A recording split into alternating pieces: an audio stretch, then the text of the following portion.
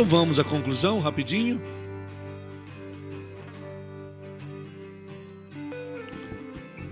Então nós vamos fazer o que é a conclusão? Todos sabem o que é uma conclusão?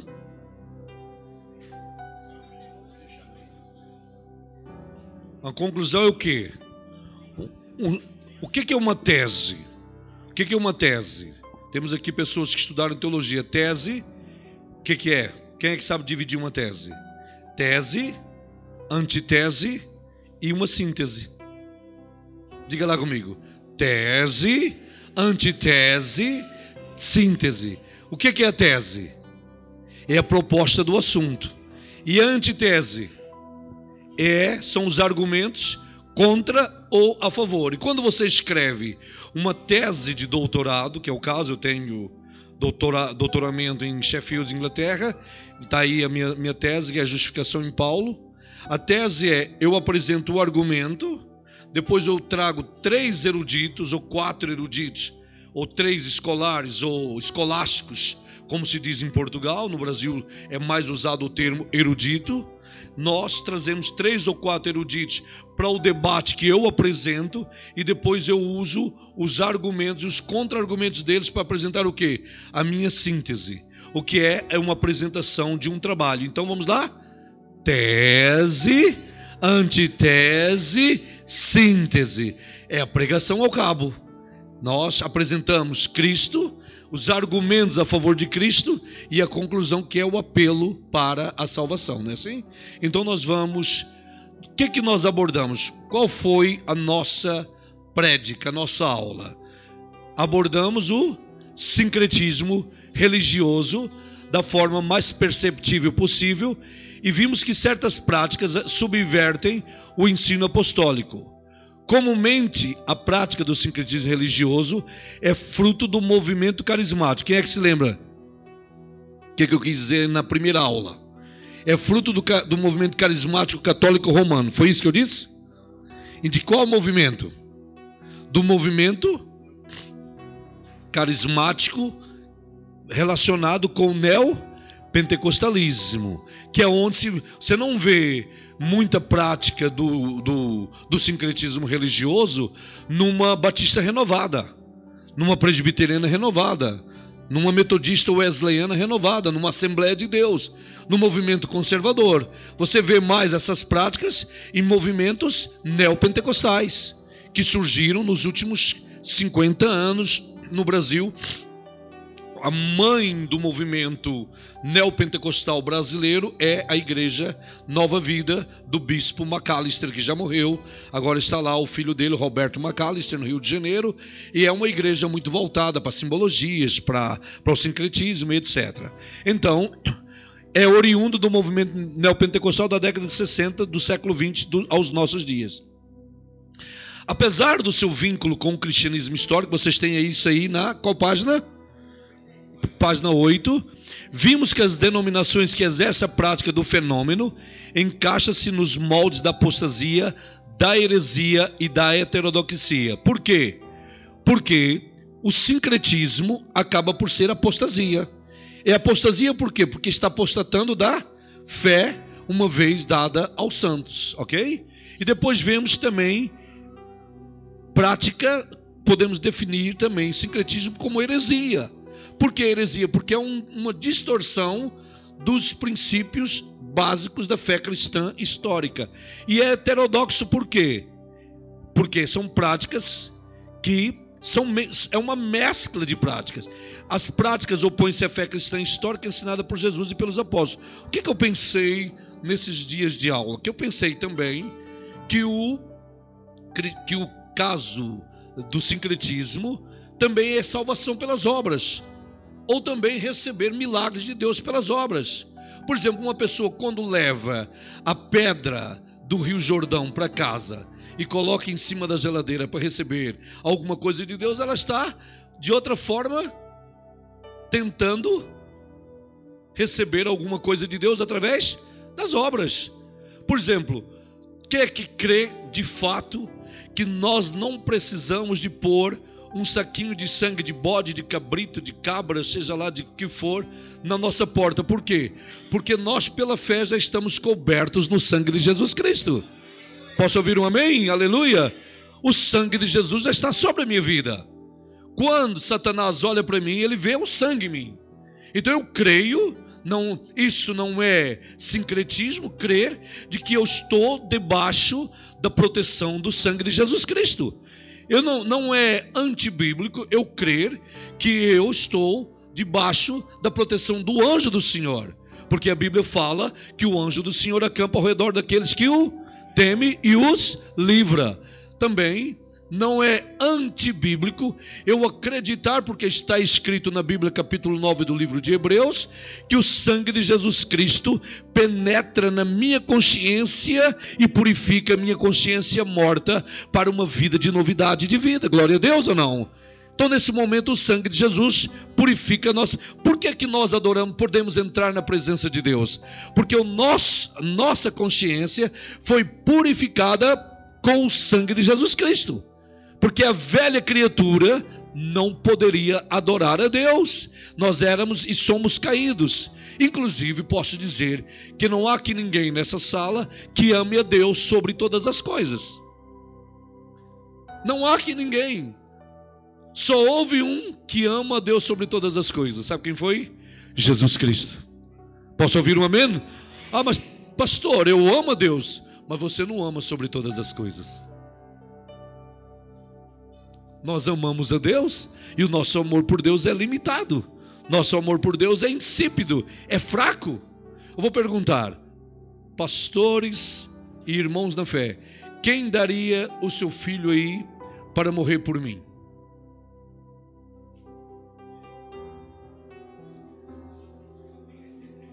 Hello? Tá vendo aí? Reverendo Valcir disse logo, está amarrado. Mas Deus deu o seu filho para morrer por nós, aleluia. Posso ouvir um glória a Deus agora, pentecostal? Então isso é que é amor. Meu amor pelo pastor Josué Júnior é insípido, é limitado. Eu não tenho filhos, mas não daria o meu maior bem para morrer por ele, que é minha esposa. Mas Deus deu. Então nosso amor por Deus é limitado. E você sabe por que Abraão deu o seu filho?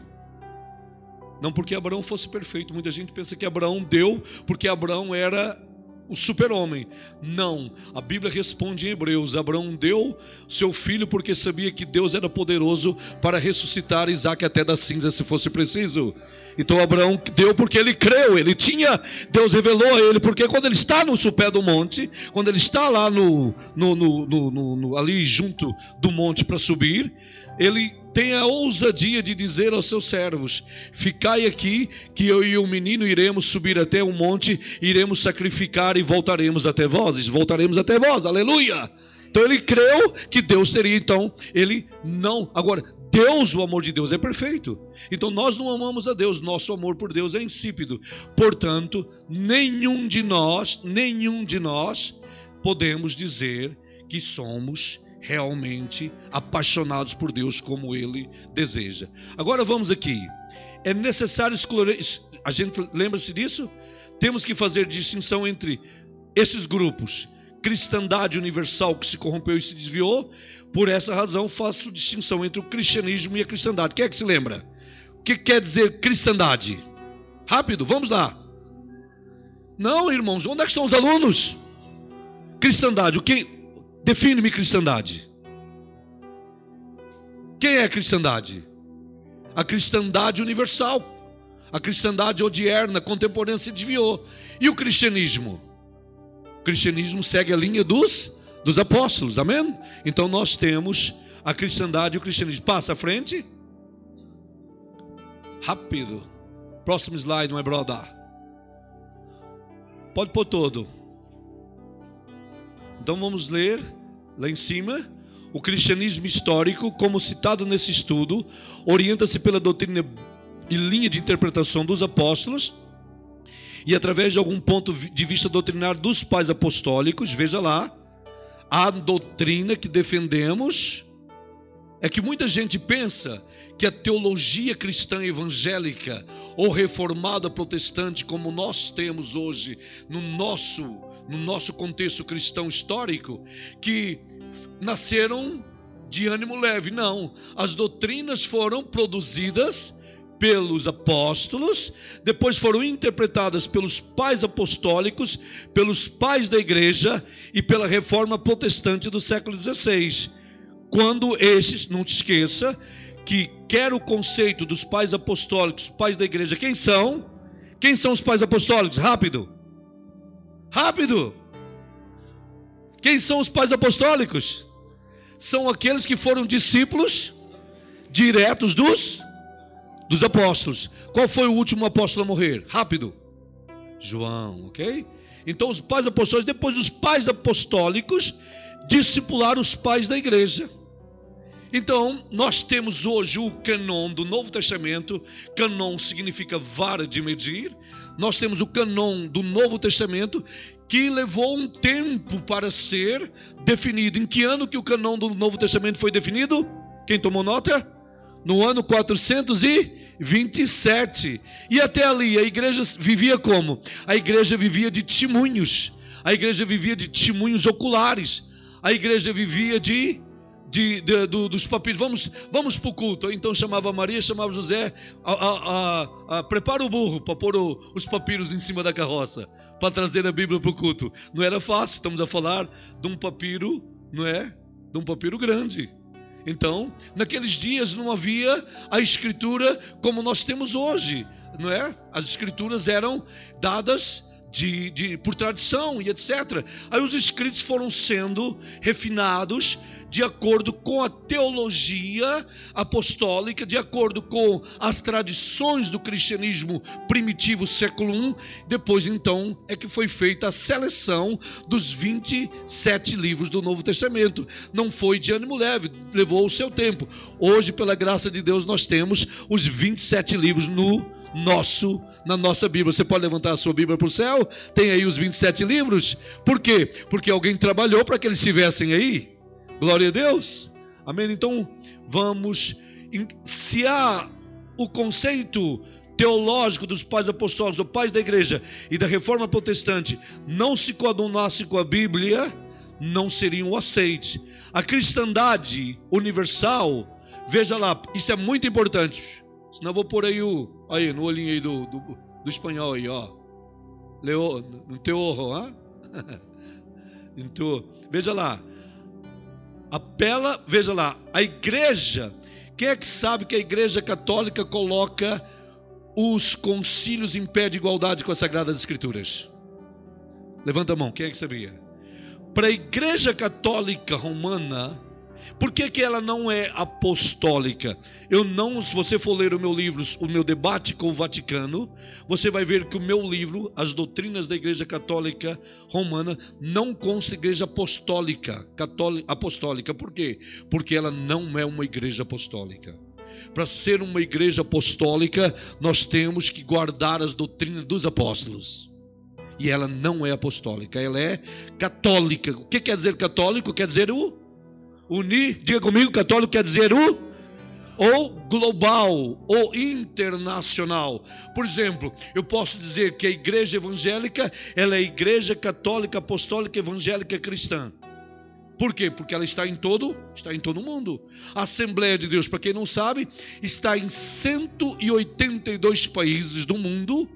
Glória a Deus, aleluia. O mundo tem 211 nações independentes.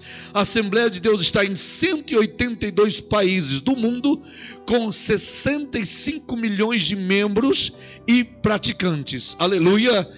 Glória a Deus. Amém. Aleluia.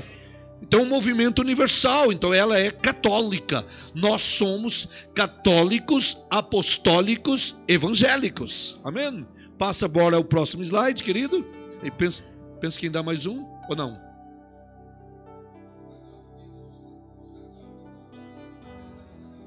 Claro que não. A maioria das pessoas em Espanha, Portugal, Bélgica, quando diz eu sou católico, ele não sabe o que está dizendo. Ele nem sequer sabe que católico quer dizer universal. Agora você já sabe, você pode dizer assim, eu sou católico pentecostal, diga lá. Por quê? Porque o pentecostalismo Se você não der um glória a Deus agora, eu vou pedir ao presidente da igreja, ou ao vice, não sei quem é o vice da igreja, é o vice, é o Josué, para dar um comprimido pentecostal de 1000 miligramas a cada um de vocês antes do evento acabar. O pentecostalismo é o movimento cristão que mais cresce no mundo hoje, com mais de 450 milhões de pessoas em mais de 200 nações. Quem é que pode dar um glória a Deus? Oh, glória a Deus, aleluia! Give glory to God, amém? Porque Deus está a trabalhar. O pentecostalismo é, aleluia, um movimento do Espírito Santo, amém? Então vamos lá. Por essa razão, deixa eu ver se nós estamos, onde é que estamos, que é para mim. Página 8, penúltimo parágrafo.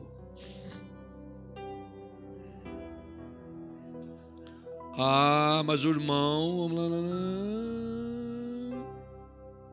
Exatamente. Agora, vocês têm a apostila. Vão lá a apostila agora, que eu tenho aí várias notas de rodapé, que eu preciso fazer uma explicação sobre elas. S'il vous plaît, mon ami Josué, pour donner mon livre? Falei bem, irmã? Pode-tu donner mon livre, s'il vous plaît? Merci beaucoup, monsieur. Estou praticando meu inglês, mas tem ali a professora, Gessilda. Ela está corrigindo todos os meus erros. Amém?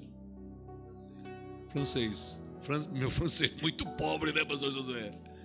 English is okay. Também lavei panela há 5 anos, né?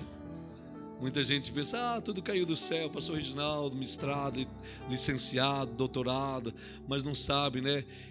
Muitos não sabem que por trás dos resultados existem sempre o sacrifício.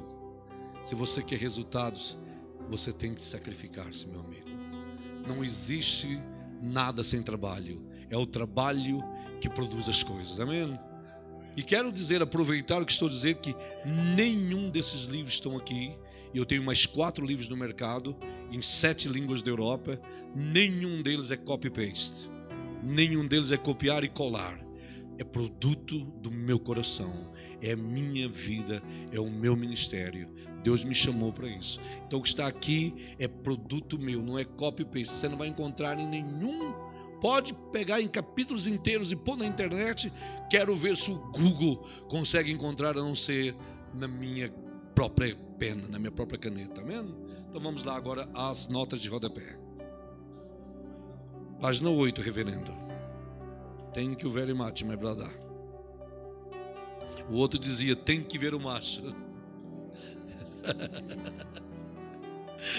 Em vez de dizer thank you very much, ele dizia tem que ver o macho. Onde é que ele está? Ou o outro dizia tranco velho e mate.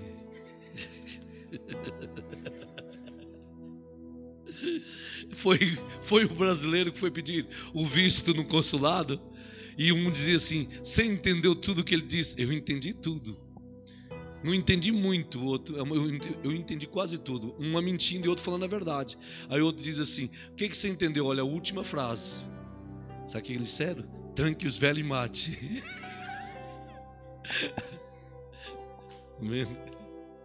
Brasileiro. Não existe povo como nós, né, meus irmãos? Diz lá se não é verdade. Somos uma bênção ou não somos? Amém? Nós, os brasileiros, somos figuras, né? Cartoons, que não saem em pacotinho nenhum. Você pode procurar comprar todo lote. Se encontrar 2 igual, duvido. Só há um. Amém? Então agora vamos às notas de rodapé. Já lemos. Exatamente. Agora, por essa razão, está aí, página 8. O debate teológico teve como base os termos usuais aplicados às distorções bíblicas. Contudo, relembro que, apesar do seu vínculo com o cristianismo histórico, não se esqueça que eu ensinei, uma pausa, olha para mim, que esses grupos são igrejas evangélicas. E que eles, vamos lá, pastor, preciso dizer isso, são salvos. Deus os ama, ainda que eles pratiquem tudo isso, venda de travesseiros, vendas de amuletos, o azeite ungido, pedra de Jerusalém, chiclete abençoado, mais, vai lá, lenço, peixe ungido, mais, vassoura para varrer a casa, para expulsar o mal-olhado dos demônios, água do Jordão, pedaço da cruz. Falamos de tanta coisa, mas que apesar deles ensinarem e terem essas práticas subversivas, práticas antibíblicas, que eles o quê? Que eles guardam as doutrinas basilares do cristianismo histórico. Se você chegar e perguntar a qualquer daquelas várias igrejas do Brasil, que nós podíamos enumerar aqui meia dúzia delas, perguntar: você acredita que o sangue de Jesus purifica de todo o pecado? Ele vai dizer sim. Você acredita que Jesus voltará? Sim. Você acredita na ressurreição dos mortos? Sim. Você acredita que o sangue de Jesus Cristo nos purifica de todo o pecado? Sim. Você acredita na unidade da Trindade, Pai, Filho e Espírito Santo? Sim. Como é que nós podemos julgá-los perdidos? Aí é que está o problema. Exatamente. Agora, o juízo deles, o julgamento dessa liderança e das pessoas que frequentam esses círculos, será Deus que o fará. Agora, como líderes, o pastor Josué fez muito bem em promover uma escola bíblica para alertar, porque isso é apostasia, é heresia e é heterodoxia. E nós temos que preservar a teologia apostólica, meus irmãos. Glória a Deus. Por essa razão é que essa escola bíblica, esse tema tem a sua validade. Agora, o juízo é com Deus. Deus os condenará, Deus os julgará.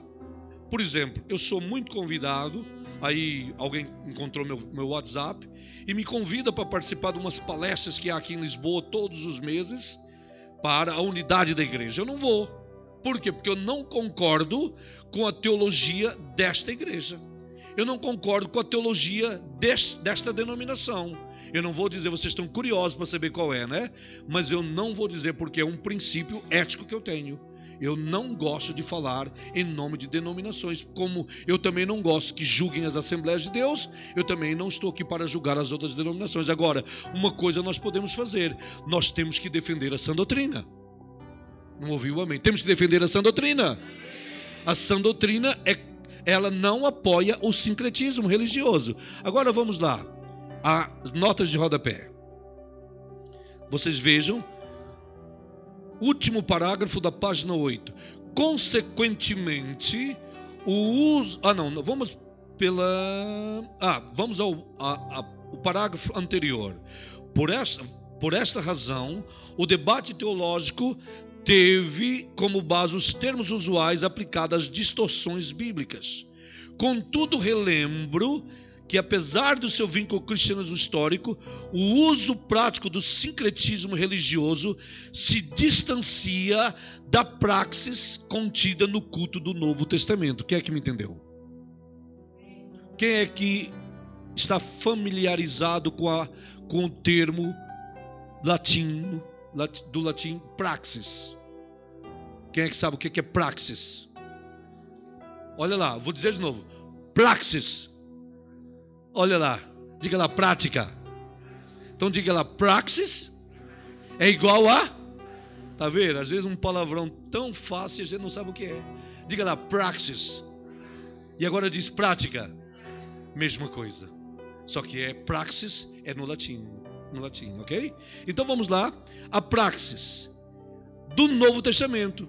Por que é que nós não aceitamos o sincretismo no Pentecostal? Porque nós, irmãos, ouçam bem, nós fazemos parte do pentecostalismo clássico.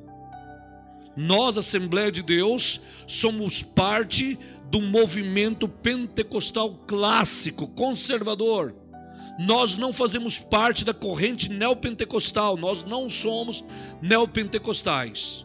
Eu posso dizer agora algumas igrejas consideradas neopentecostais. Posso dizer? congregação cristã para o Brasil e para o mundo? Neopentecostal. A igreja que acabei de citar, do Rio de Janeiro, a Igreja Nova Vida, neopentecostal.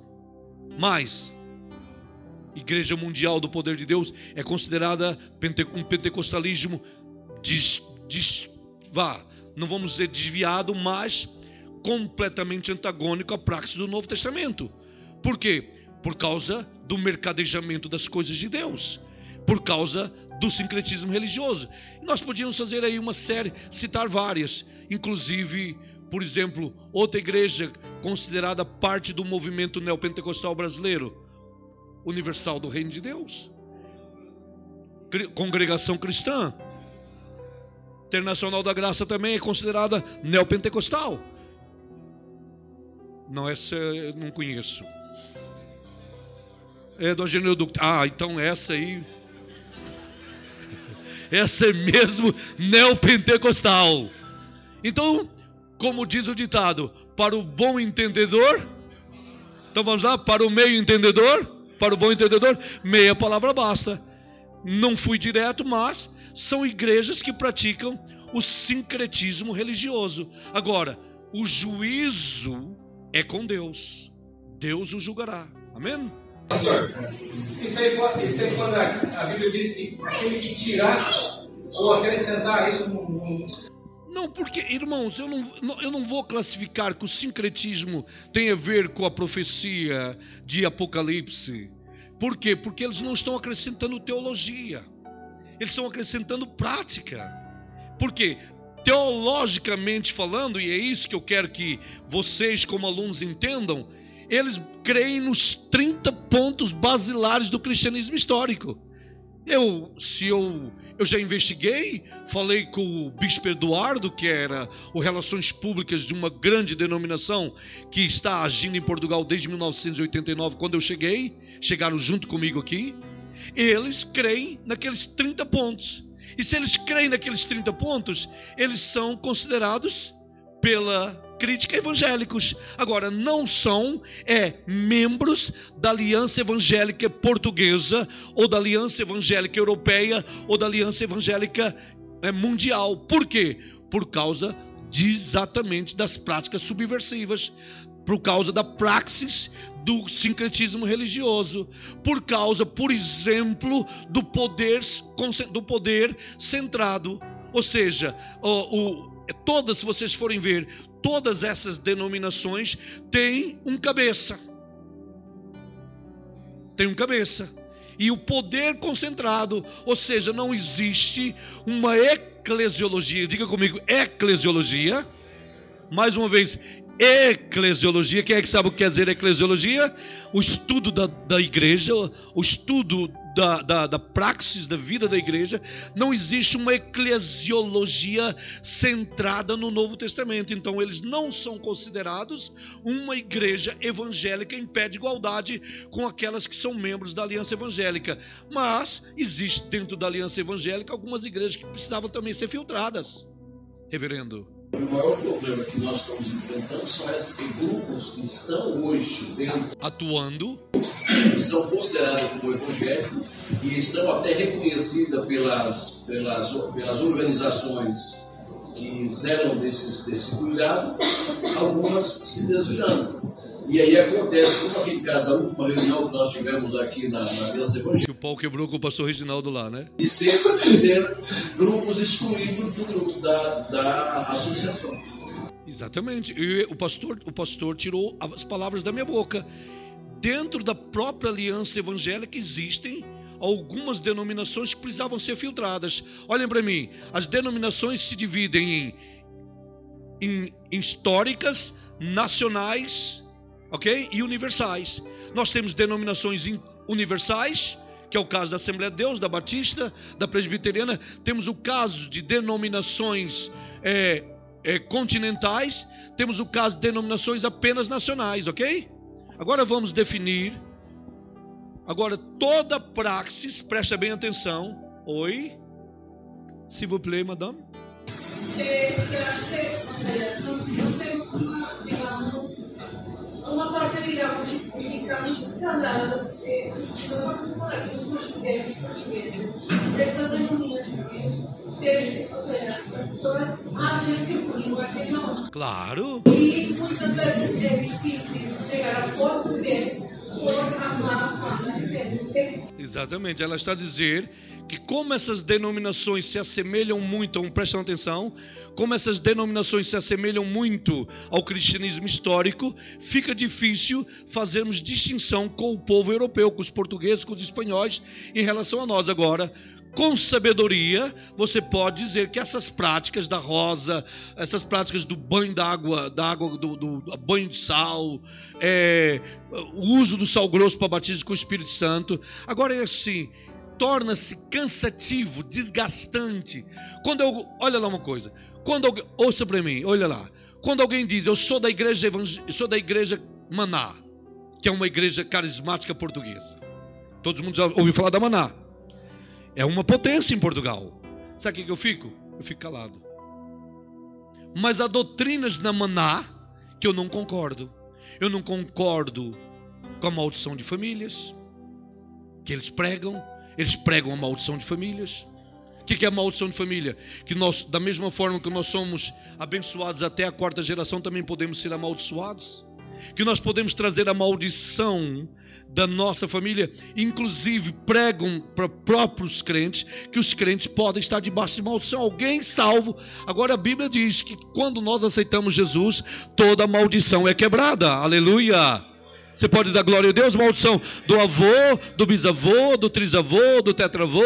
Não importa se o meu tetravô, há 200 anos atrás, era um bruxo, era um feiticeiro.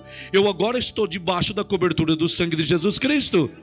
E toda maldição foi quebrada. Eu não concordo que pobreza é maldição. Pobreza é um fator natural. Ser pobre é natural. É mais natural do que ser rico. Acabou de dizer a Gessilda.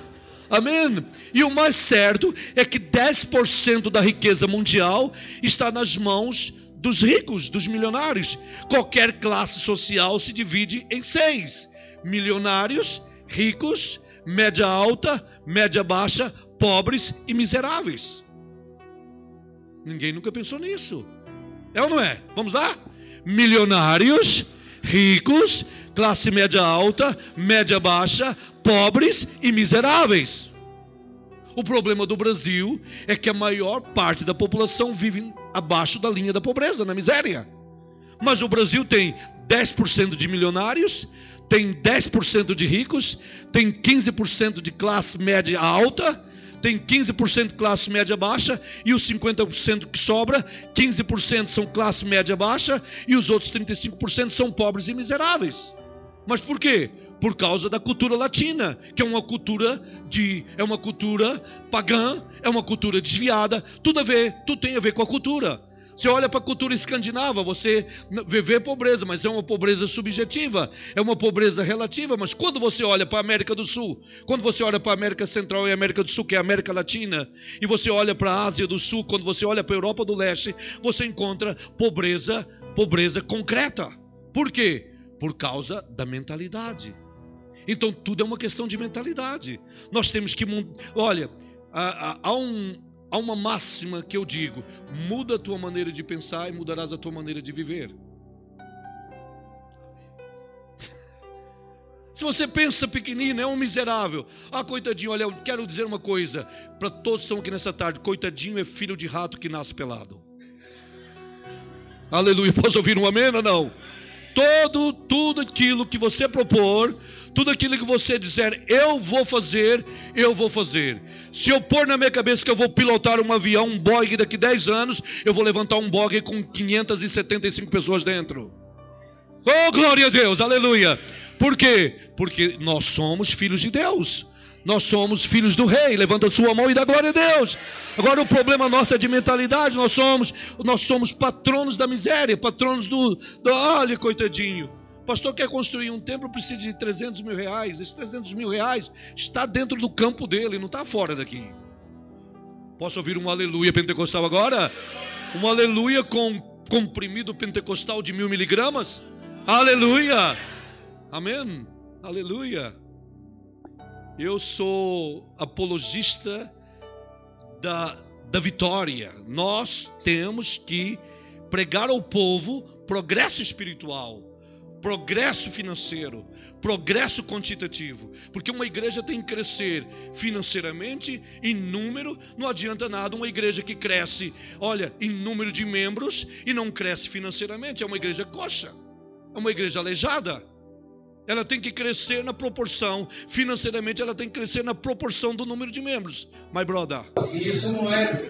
Existe a teologia da prosperidade que vem dos Estados Unidos, não tem nada a ver com a teologia da prosperidade que é bíblica. Claro! Segundo, se formos para a Bíblia, Paulo seria o contrário da teologia da prosperidade. Não, mas olha só uma coisa, eu vou acrescentar. Eu acho que a doutrina da prosperidade é bíblica, mas não como é ensinada no antro da prosperidade. Não como, por exemplo, eu creio que o sangue de Jesus, que a morte de Jesus Cristo, a morte vicária de Jesus Cristo, tanto afeta o homem no seu corpo, na sua alma e no seu espírito, mas eu não creio, eu não posso fazer da expiação um dogma de que todos serão curados. A expiação, sangue derramado, é exclusivamente para o perdão dos pecados. Mas se eu disser que a expiação também não provê a cura, eu estou em heresia. Agora, dizer que a expiação do Salvador no Calvário provê a cura de todos os que estão doentes, isso eu não posso afirmar. Agora, eu posso afirmar sim, que a expiação produz a salvação e o perdão dos pecados de todo aquele que crê. Quem é que pode dizer amém? Então tem o seu equilíbrio, tudo tem a sua lógica, ok? Então agora vamos aos palavrões que estão aí, ok? Palavrões teológicos, ok? Então vamos lá. Consequentemente, o uso subversivo, todo mundo sabe o que é subversivo, né? Subversivo é aleatório, é desviado, é destituído da verdade, ok? Do sincretismo religioso também implica nos desvios das doutrinas basilares da fé cristã ensinada por Jesus e pelos apóstolos. O que é esse IEI? Para os teólogos que estão aqui. I.E. Quem é que faz? Quem é que já fez mestrado aqui? IEI quer dizer isto é. Ok? Isto é. Ok? E é, ou assim seja, ou de acordo, ou no ponto de vista, ok? Vamos lá em frente? E é que não me perdi. Eu também gosto, eu sou acadêmico, gosto, mas sou muito simples também na minha abordagem. É a minha maneira de ser, não é? Onde é que nós estamos? Exatamente. Estou no livro, já estava no iPad. Então vamos lá. Onde é que estão as doutrinas? Vamos lá? Vamos dizer juntos? Cristologia, pneumatologia, soteriologia, armatiologia, ok, e etc., que foram desenvolvidos mais tarde com o advento da reforma protestante da igreja no século XVI. Todas essas, olha lá uma coisa. Você está feliz porque você tem uma soteriologia pura e equilibrada hoje? Diz amém. Você está feliz porque você tem uma pneumatologia equilibrada? Amém. Você tem uma escatologia equilibrada? Amém. Mas você não se esqueça que para que essas doutrinas nascessem, alguém teve que construí-las à luz da Bíblia Sagrada. E essas doutrinas estavam perdidas no tempo. Ainda que elas estejam no canon do Novo Testamento e no Velho, ou Velho e Novo, a soteriologia, a doutrina da salvação está lá, a armatiologia, a doutrina do pecado está lá, a pneumatologia, a doutrina do Espírito Santo está lá, mas a cristologia, a doutrina de Cristo está lá, a escatologia, a doutrina das últimas coisas está lá, mas precisou, irmã Mônica, de ser desenvolvida, precisou de ser elaborada. Olha lá uma coisa, quem é que sabe, olha bem nos meus olhos, que a doutrina da justificação já estava no Velho Testamento? Essa é pesada, hein? Quer que eu prove? Que a justificação estava já nas páginas do Velho? A justificação pela fé? Vamos lá? Abraão foi justificado pela fé e ainda não havia lei. Ele não foi, veja, por isso, quem comprou o livro Paulo, esqueça as primeiras 80 páginas, que é academia, e leia a partir da 80ª página em diante. Pode ler todo, que é para compreender o contexto, a introdução do assunto. Você vai entender o que é a justificação nesse livro, a justificação em Paulo. Mas a justificação em Paulo não nasceu no apóstolo Paulo. Ela já estava no Velho Testamento. Ela foi elaborada, construída e desenvolvida, pastor Jorge, pelo apóstolo Paulo. Mas ela já estava lá. Quer que eu prove para vocês que o Evangelho tem 5.000 anos de história? Ah, pastor, aí o senhor foi longe demais. Está em Gálatas que Deus pregou o Evangelho a Abraão. Está ou não está? Então, mas espera aí, o Evangelho tem 2.000 anos? Como é que Deus pregou o Evangelho a Abraão? O Evangelho da cruz? Onde? Onde é que Deus pregou a Abraão? Quando Deus diz a Abraão para levar o seu filho até o cume do Monte Moriá. Oh, você está sentindo a presença de Deus aí no teu lugar? Quem é que pode dar glória a Deus? Levanta as suas mãos e dá glória a Deus, aleluia. Ali Deus estava pregando o Evangelho a Abraão. Porque Isaac é um tipo de Cristo. Isaac foi entregue no altar para ser sacrificado. E, amém, Deus anunciou. Quer que eu prove? Quando o menino pergunta a Abraão: onde está o cordeiro? É cordeiro que diz no Velho Testamento, pastor Josué? Ou é cordeiro, ou carneiro, ou cordeiro, ok? O que Abraão disse? Fala mais alto. Deus proverá o cordeiro para quem? Para ele. Está na segunda pessoa, por favor, o nosso professor de hebraico. Para si. Bé. Diz lá, bé. Bé. Diga lá, bé. Quem é que está dando glória a Deus aí? Dando glória a Deus e berrando. Vai lá. Dando glória a Deus e berrando. De repente, Abraão olha e do nada ele vê um carneiro preso pelos cornos. Profeticamente Deus estava a dizer que o cordeiro, que a cruz, que o Gólgota estava ali sendo anunciado a ele. Você pode dar glória a Deus, aleluia, aleluia. E os salvos do Velho Testamento morreram na esperança do cordeiro que havia de vir. Nós, os salvos da era da nova aliança, morremos com a fé no cordeiro que já veio. Você pode dar glória a Deus. Dá lá um toque na pessoa que está ao teu lado e diga: dá glória a Deus, deixa de ser frio, meu irmão. Deixa de ser frio. Dá glória a Deus lá, pastor Vinícius. Dá glória a Deus, levanta as duas mãos para os céus e começa a glorificar. Porque a mensagem do Calvário chegou até a tua vida. Porque a mensagem do Calvário um dia mudou o teu destino.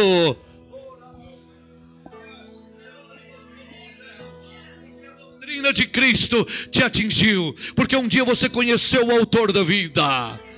Oh, aleluia. Ou precisa ainda de comprimido pentecostal de 1000 miligramas, não? Então dá glória a Deus. Aleluia. Amém? Então essas doutrinas estão explicadas nessa nota de rodapé. Veja lá, cada nota de rodapé. Agora você vai entender o que é cristologia, o que é pneumatologia, o que é soteriologia, o que é a martiologia. E eu quero fazer um convite a essa igreja e a esse campo da ADMSBN. A todos que estão aqui nessa noite. Há um curso teológico nessa igreja, pastor Vinícius? Matriculem-se. Crente não pode ser ignorante. Uma igreja que tem as ferramentas que essa igreja tem, não é para estar lá só 5 alunos. É para estar lá no mínimo dos mínimos 30, 40 alunos. Estudando teologia. Há professores, não há, pastor Valcir? Muitos professores capazes. Se precisar de uma mãozinha aqui do humilde servo, é só contar com a gente, que a gente está aí perto, a gente vem vos dar uma mão também. Amém? É hora de você aprender as Sagradas Escrituras. É hora de você aprender a teologia que sustenta a tua vida. E há crentes que nem sequer sabem esses termos. Então, quem é o professor, quem é o coordenador do curso, pastor? Pastor Vinícius. Então, por favor, procurem o pastor Vinícius. Pastor Vinícius, onde é que é o curso? Se for preciso ser estendido a outras congregações, não sei se é à distância, não sei como é que é feito, se é presencial. 4 núcleos, então não tem como fugir, não é? Se fugir o bicho pega, se ficar o bicho come. Amém? Então vamos lá. Acabou a hora, olha, faltam 2 minutos. Todos os termos estão explicados aí. Agora o último termo que está lá, vamos lá, o último termo, o último parágrafo. O pastor vai me dar depois 5 minutos que eu vou precisar falar de um assunto que nós conversamos. Em suma, está a ver aí? O último parágrafo da nossa apostila. Em suma, estas disciplinas centrais formam o núcleo central e o corpo doutrinário do movimento evangélico. Vamos lá ler juntos? Em suma, estas disciplinas centrais formam o núcleo central e o corpo doutrinário do movimento evangélico universal ou do movimento denominado de evangelicalismo. E quaisquer divergências ou desvios da sua praxis ortodoxa deve ser